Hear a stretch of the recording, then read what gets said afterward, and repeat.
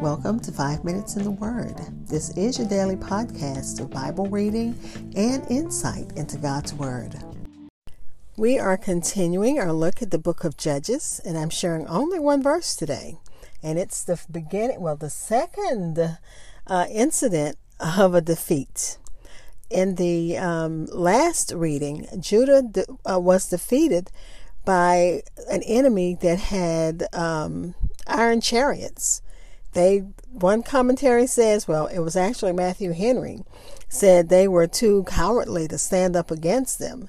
And, they were afraid of, of technology, if you would say that. But they could not drive them out of the lowlands because they had chariots of iron. So Judah lost that one battle. Caleb was able to continue with his inheritance. He was given Hebron, as Moses had said. But let me read Judges chapter 1, and we're looking at verse 21. It reads, "But the children of Benjamin did not drive out the Jebusites who inhabited Jerusalem. So the Jebusites dwell with the children of Benjamin in Jerusalem to this day." And that was Judges chapter 1, verse 21 from the New King James Version, which gives it the title, "The Continuing Conquest of Canaan." But you can look at this one as victory and defeat in the promised land. I'll be back to share insights, and we'll close with prayer.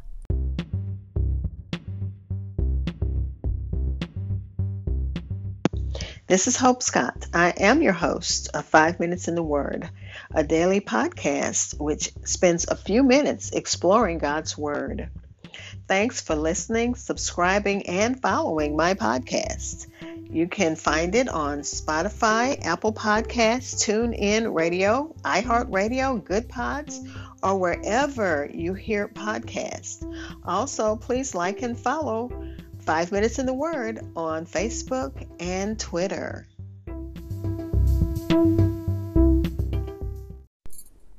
Again, this is Judges chapter 1, verse 21. In this verse, the tribe of Benjamin does not take possession of Jerusalem. We've had all the victories of the tribe of Judah, except for the one where they went against people who lived in the lowlands. And those people used chariots of iron. And Matthew Henry blamed the tribe of Judah for not overtaking them because they had God on their side. The land had been promised to them. It was theirs to take the command. And they weren't successful. And he said they were afraid of, it was something different. So, they just did not take over that land as they had already been promised to them. All they had to do was take it. And in this section, we see the tribe of Benjamin does not take their possession. Benjamin neglected to drive the Jebusites out of that part of the city of Jerusalem, which fell to them, which was part of their lot. Judah had set them a good example, except for that one failure, and gained them great advantages by what they did. But they did not follow the blow for want of resolution. So it's not because they didn't try. It's maybe the Jebusites were more powerful. So the tribe of the children of Benjamin did not drive them out of their land.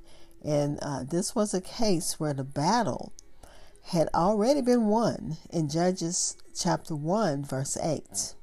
The tribe of Benjamin simply had to enter into what was already theirs. It would certainly take effort, but the critical battle was over. Jerusalem already belonged to them. Remember, they're just taking what's already theirs. And it says that the Jebusites dwell with the city of, with the children of Benjamin in Jerusalem to this day. And the commentary says that up until the time of the writer of the book of Judges, the tribe of Benjamin failed to cast out the Jebusites and therefore lived in constant military and spiritual danger. And as we continue to read about battles, we have to continue to keep the Ukrainians and the Russians in our prayers. And there are wars in other places, but these just more public. They're fought every day. We're hearing interviews every day. We're seeing President Zelensky on TV every day. We're hearing from President Putin all of the time. So we can't help but keep them front and center and in our prayers. But we know that there are prayers, there are wars, there are conflicts in more places than that. Even in America, we're dealing with violence.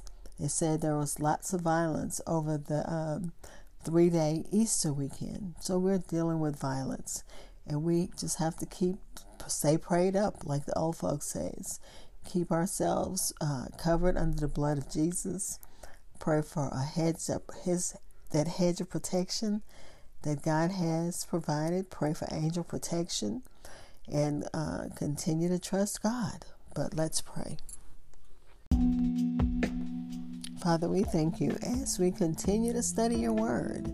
You're showing us that even when you're on our side, if we don't just trust you, that there will be failures. But Father, thank you that you allow us to fight another day. You give us the fortitude and the strength to fight another day for what is that you've given to us. You've given us the faith to fight. You've given us the strength to fight. And we thank you for that. We thank you for the power to fight and the resolve to fight. And as we look at the Ukrainians, we can't help but admire that, the fact that they're taking a stand, even though it's a deadly stand. They're taking a stand for what they believe in. God, continue to protect, to cover. God, give divine wisdom, Father.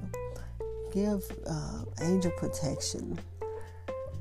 We would want this war to end as soon as, like yesterday, Father. You know that. And so do the people that it's affecting. And it affects the whole world. We know that. But it's affecting the people who are in it right now. We pray for them, Father. We pray for those who are on both sides, because we're sure that there are Russians that don't want to annihilate their neighbor, but this is their job. So God, we're praying for calmer heads to just come together to do what's right, not in their own eyes, as it says in the book of Judges, but what's right in your eyes, in the name of Jesus. And we're praying for conflicts all over the world, praying for healing, praying for those who need you in a special way. And Father, we're thanking you in advance for answered prayer. Amen.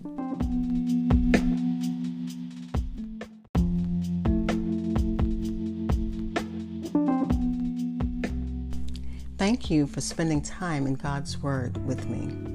Be blessed.